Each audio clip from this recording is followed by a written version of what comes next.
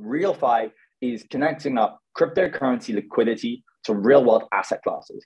What are these real-world asset classes? Well, they can be a loan portfolio. It could be a sustainable house in Mozambique. It can really be anything where people have real economic needs and need real tangible things. And RealFi is about providing the finance towards that. So typically, RealFi projects often orientate around emerging economies, about populations which are either underbanked or unbanked. So what we've been doing here at Cardano is trying to build the framework and the tooling to enable great projects like Empower to go and build on top of this and create these RealFi opportunities.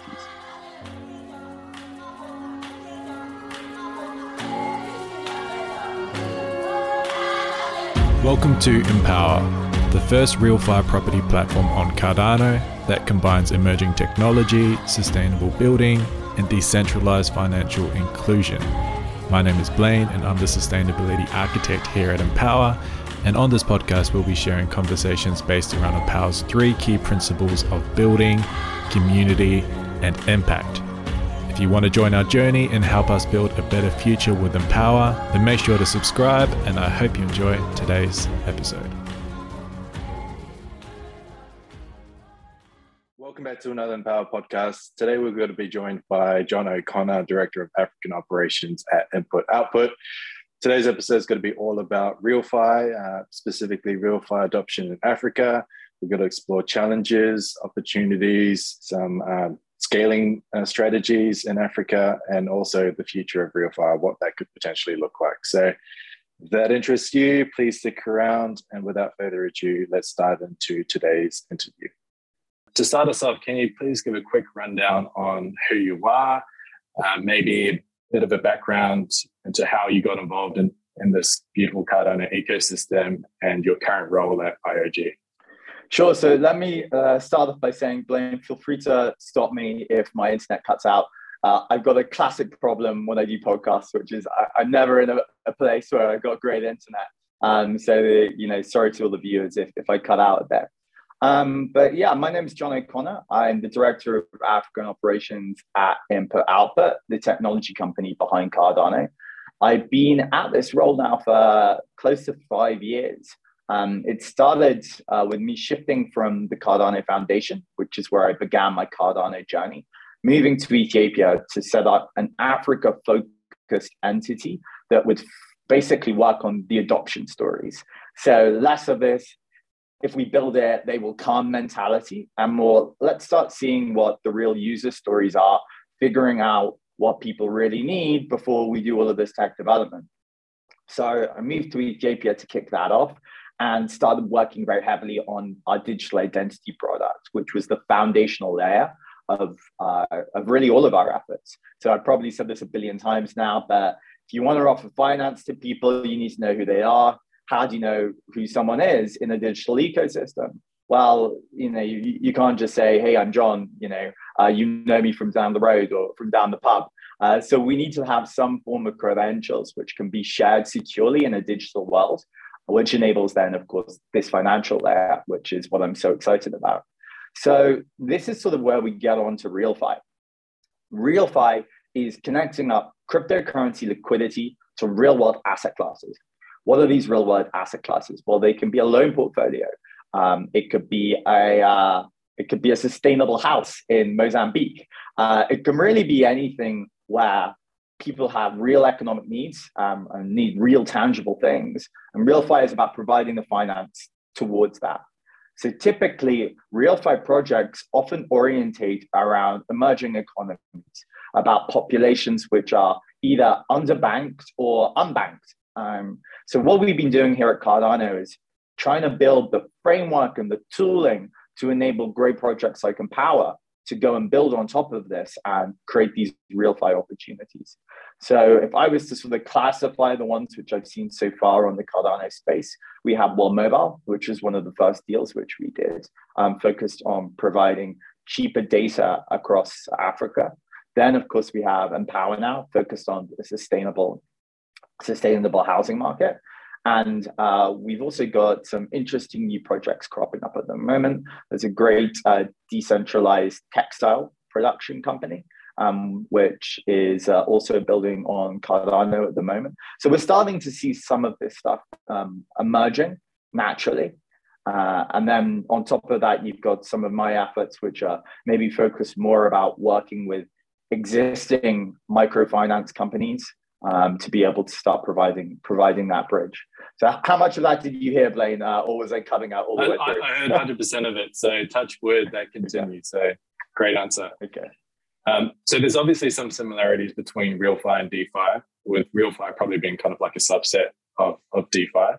Could we elaborate a bit more on some of the differences? Because RealFi is more of a term that is familiar within the Cardano ecosystem, and hopefully that spreads outside of that, because that would obviously benefit more people, which is a good thing.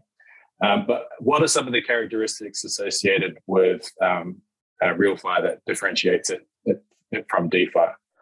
Yeah, so a DeFi example would be, I've got my ADA in a Nexo account and I borrow off my ADA, or maybe I put money into some sort of pool and I'm rewarded with tokens for that activity, which is great. This sort of Lego box for money concept is incredibly powerful.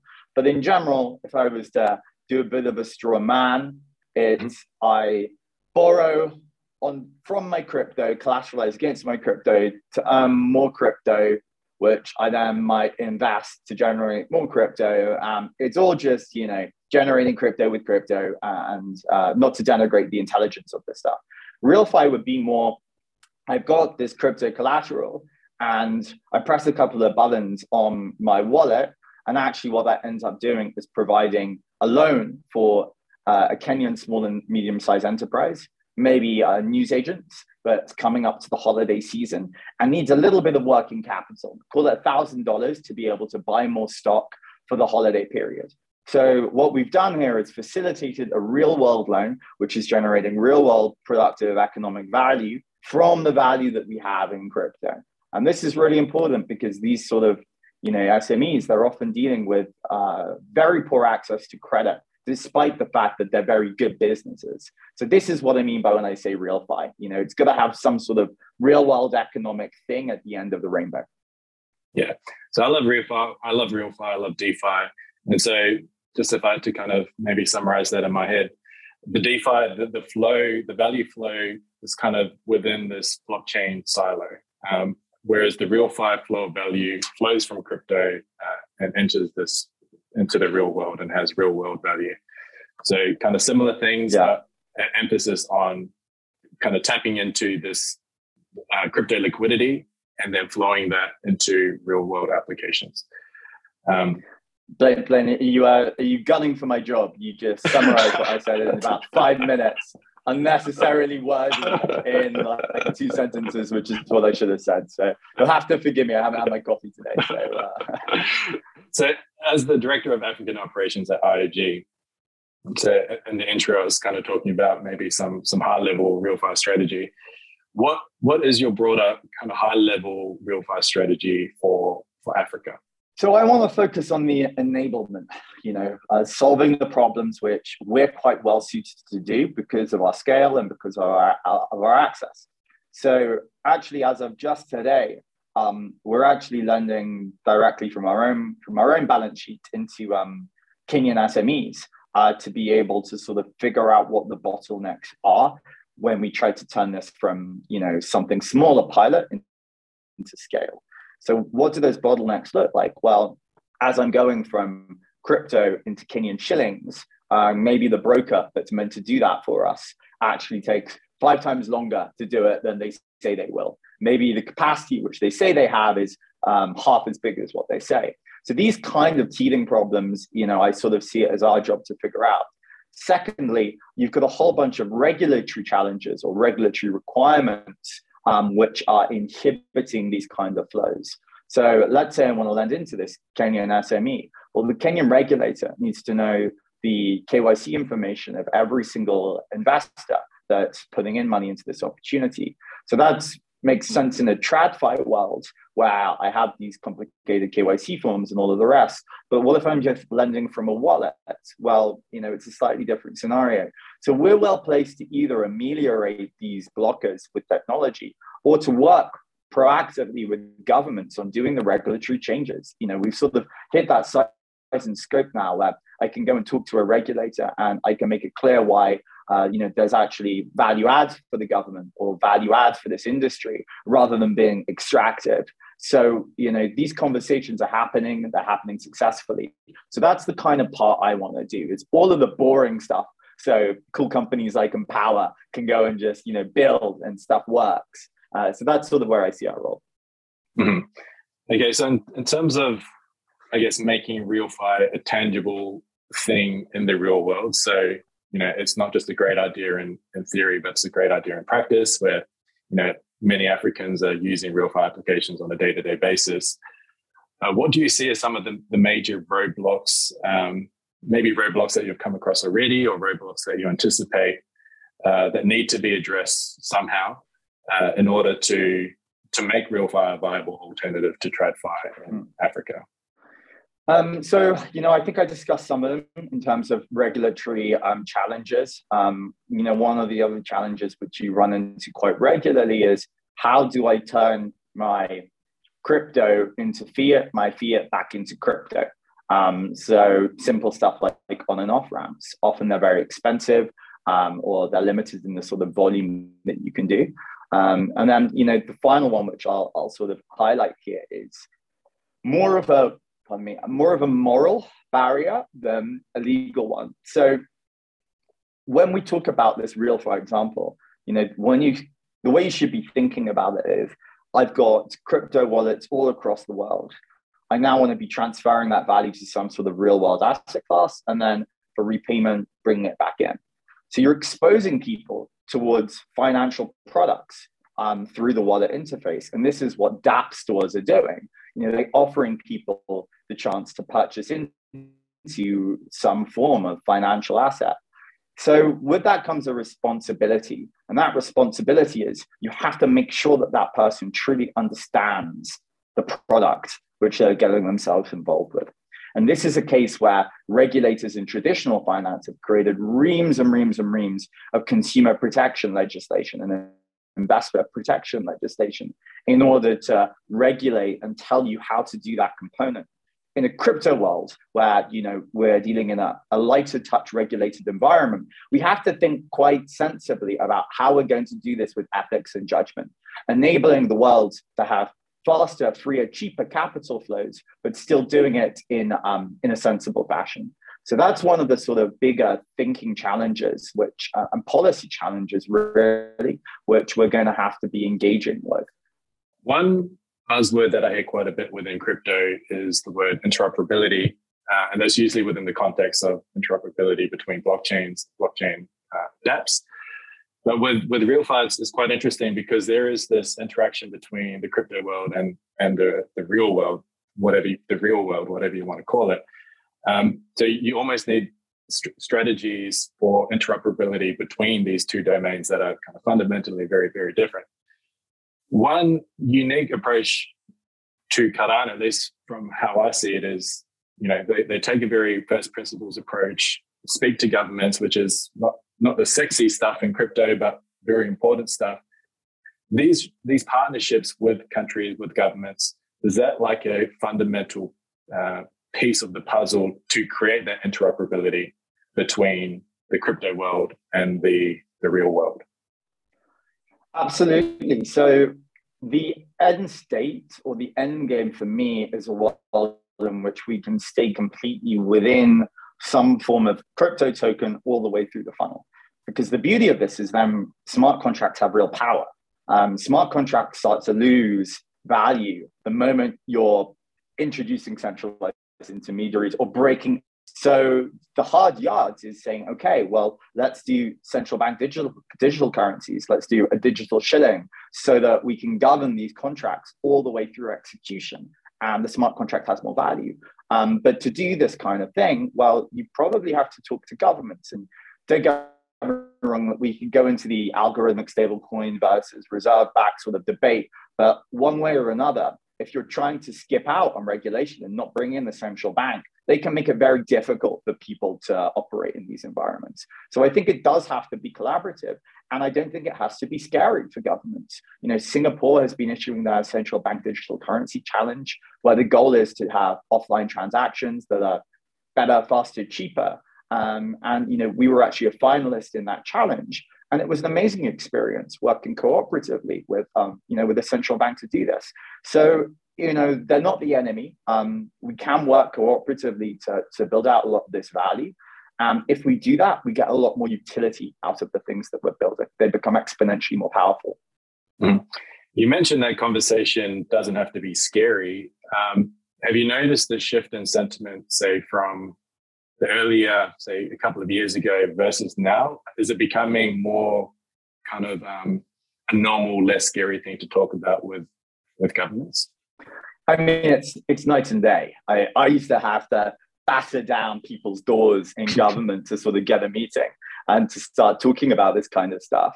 And now very much it's, you get invited to be a part of this dialogue, and people want to meet you. They want to see about the innovation and the value which crypto and blockchain can bring. So it's just completely different. I can't even compare it. So night and day in a relatively short period of time. So that's pretty exciting to hear.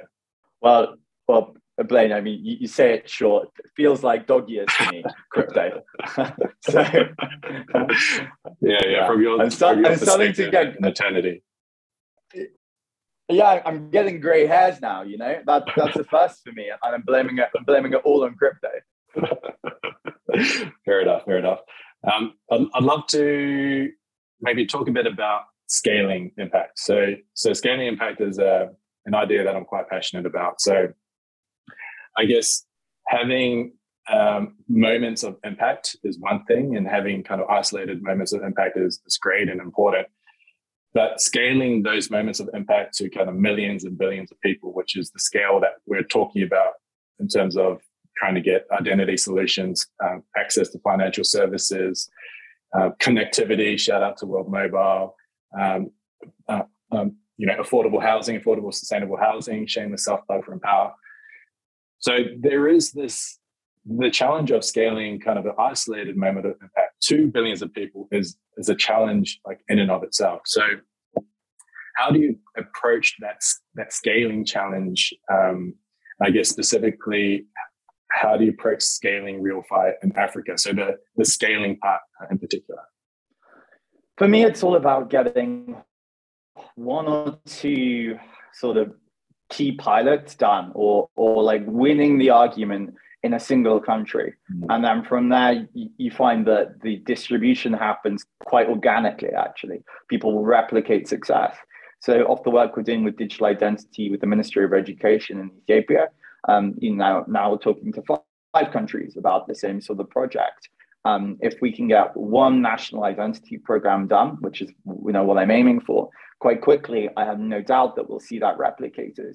If I can do, and this is like a personal goal, but I want to be issuing $100 million of loans actually into Africa, all done from Cardano across the next year. If I could hit that, then very quickly you'll have other protocols joining in, the scale gets bigger, and everything grows from itself. So you don't need to do it all yourself. You just need to sort of prove it's possible, and then things take on a life of its own.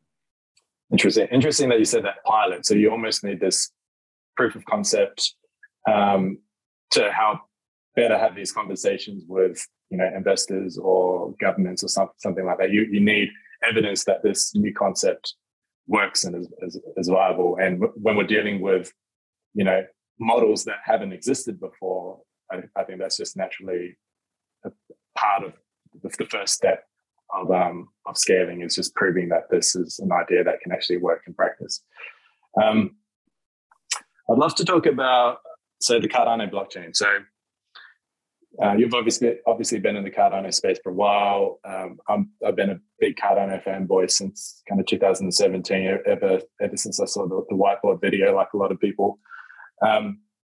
In your opinion, what do you see as being some of the benefits associated with the Cardano blockchain, either from a technical perspective or even like a philosophical or strategic perspective?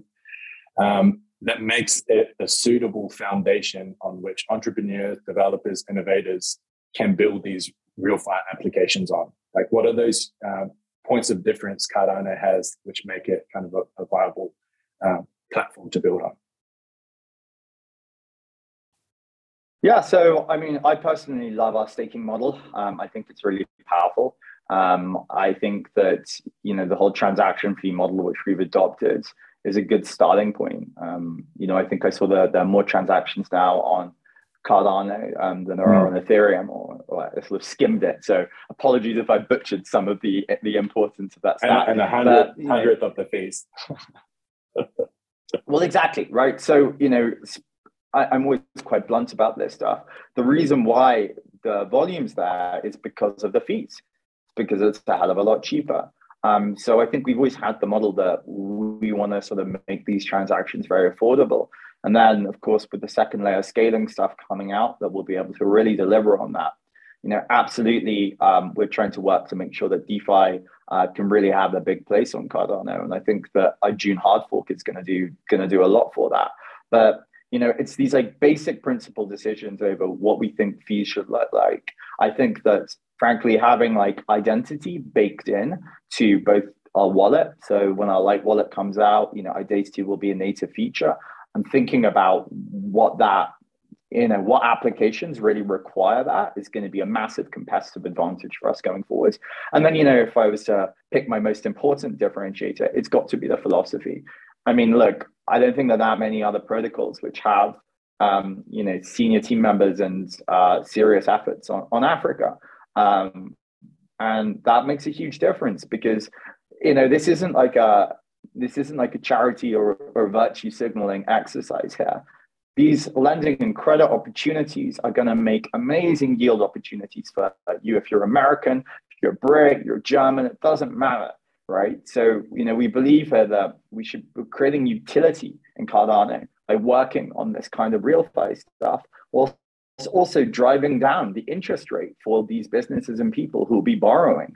So this is really like a win-win sort of approach. And I don't think that many other protocols are that focused on this side. And I'll stop ranting about how much I love RealFi in a second. But as a final thought, you know, just think about the scale of the opportunity. How big do you think DeFi is? It's an absolute fraction of the size of these traditional lending and credit markets. So by bringing the technology and the innovations of blockchain and crypto to this behemoth of traditional markets, you can create magic. So that's why I'm still working at Cardano, even though I'm grayer, older, and significantly more tired. Yeah, there's a couple of things that you said that I resonate with as well. So a big one for me is the philosophy, the fact that Cardano is kind of a mission-focused blockchain, and that I'm always interested in these sorts of outcomes. But I've worked in or been involved in a number of projects that are maybe not for profit within the environmental conservation space, and a common challenge that I see quite a bit is because it's not for profit, there's always a bottleneck around impact, which is to do with cash flow.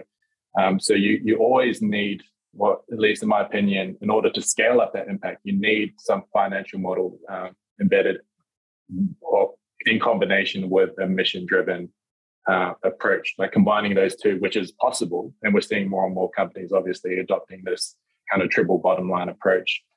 But with Cardano, you have this mission-driven, this philosophy, and that attracts a certain kind of person. I say I've been involved in a number of different kind of blockchain communities, just sussing it out. And the Cardano community is, you know, it is very different. Like it's less about when Lambo or when Moon. It's more about like when changed the world, and like a very real cool, non-cliche kind of way. Like it is. There's so many people out there that have that as a driving force for them, which I think is really cool. And also the creating solutions that are win-win. So I think blockchain introduces these incentive mechanisms which allow these kind of interesting incentive models where multiple people can benefit from participating. And I think that's more blockchain as a whole. But we're seeing some interesting use cases for within the Cardano ecosystem at the moment. Sorry, I went on a bit of a tangent there, but it's contagious. It's contagious.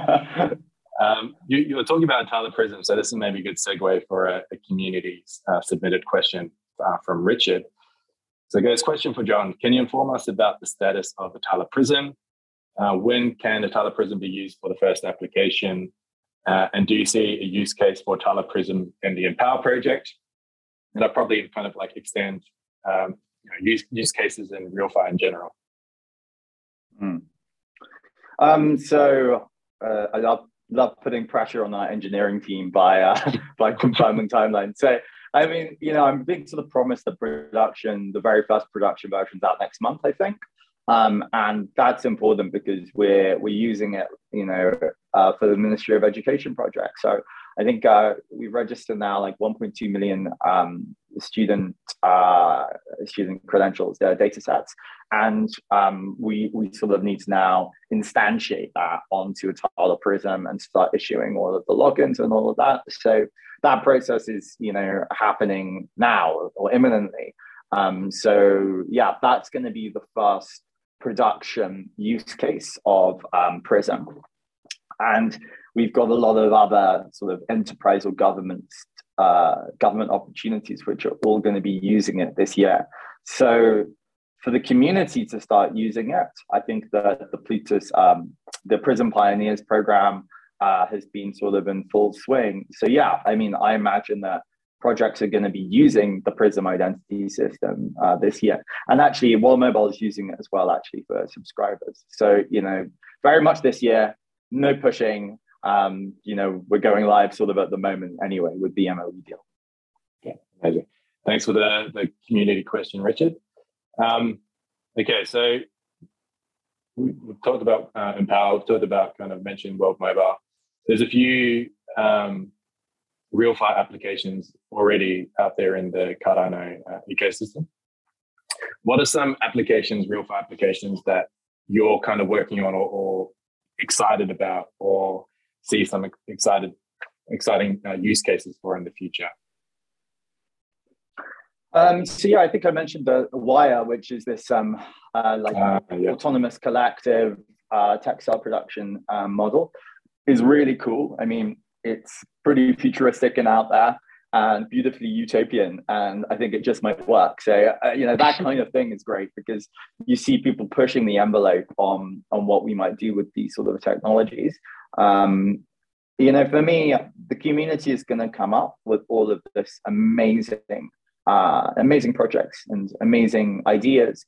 I want to focus now on getting that basic financial provision, lending, credit stuff done, which is why I talked about microfinance a lot. So that figure, which I gave you of $100 million worth of loans done, I don't know yet whether we'll be able to hit that, but I know the route forward to make that happen. I know what we need to be building on our side. I know the number of microfinance companies I have to integrate with.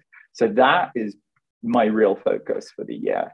I want to make it so it's completely seamless and that my dad can open up his ADA wallet and he can get exposure towards Kenyan SME debt. Okay. That's often a goal, like a test to see if we're at that level, is if you can kind of tell your mum or your dad to open up their Cardano wallet and use it. Well, I mean, the issue is that both my parents have become complete crypto nuts. When I started in this, my mom was like, "What are you doing? Getting involved in all of this like magic money scam kind of stuff?" And now, all they do is send me videos of Charles's AMAs, asking me whether I've watched them. So yeah, I mean, my utility to my family has just become as a crypto tip person. That's all they care about is asking about crypto. So yeah, be careful what you wish for. So, okay, maybe on that. So their opinion on crypto has changed since their first exposure to now. What about your experience? So what are some things that you've perhaps learned through your experience so far, and how have maybe some of your worldviews changed through this Cardano journey that you've been on so far? You know, the most amazing thing about Cardano has been showing me that you can build a worldwide community that supports and helps each other. And that all of the tricky parts about communities in terms of governance, you know, which parts do we support? How much do they get funded? Who has the right voice here? You know, who's got the expertise? All of these things for me sort of coalesce around the Catalyst experiment. And our Catalyst Fund is, for me, the thing I'm just super proud of and super interested in. And we're going to take the lessons from this as we start shifting over control of the Cardano network from input-output towards all of you guys. And the mechanisms around which that control shift happens, who gets to vote? Do they get to vote on all issues? Or should some experts on, for instance, network protocol design have more weighting on this? So all of this kind of stuff, honestly, when we started, I thought that, you know, everyone was being a bit naive, that we could even take a bite into these issues. You know, my background, I studied politics, philosophy, and economics, and most of the politics side is basically a lesson in how hard it is to build governance and how difficult it is to even begin these issues. I mean, you know, Winston Churchill's quote on this is fantastic. Democracy is the worst form of government, except for every other one that we've tried.